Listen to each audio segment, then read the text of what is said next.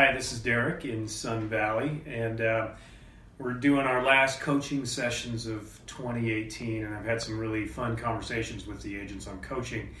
Fun for me, they're probably doesn't even register for them. At any rate, one of the questions, since it's the holiday season and the end of the year, that I've tried to ask my agents that I'm coaching is what did you wish you would have done in 2018? Since it is the season of wishes and gifts and all of that, but I'm trying to turn the wish of 2018 into the will of 2019. And for me, it's a really simple linguistic trick to go from I wish I would have to I will. And maybe by the end of 2019, the wish statements won't be there. And wishes are, in some ways, a form of regret. And so asking agents, what do you wish you would have done more of or better in 2018? Can you turn that into, well, I will do that in 2019 to ensure that your business continues to grow? Because let's face it, 2019 is going to be interesting.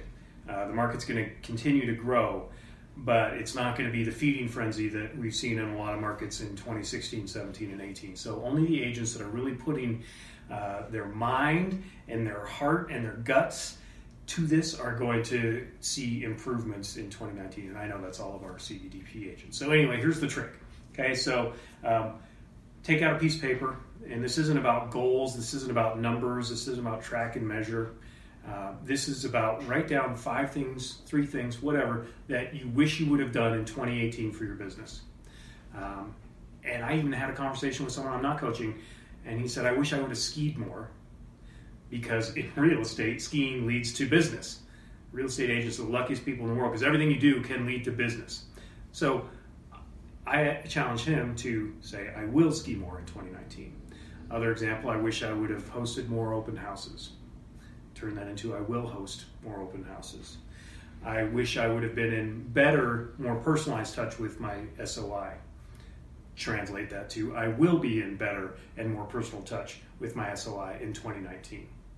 So it's taking something that was within your power to do. You have the capability to do it. You should have done it, and then doing it in 2019. And the hope, of course, is that you'll see this translate into better business, more efficient business, more people talking about you because you're doing the things that you wish you would have done in 2018. So wish becomes will. And that's something I'm going to be focusing on here as the calendar turns a new page. And hopefully it's helpful for you and that we see some awesome things happen for all of us in 2019.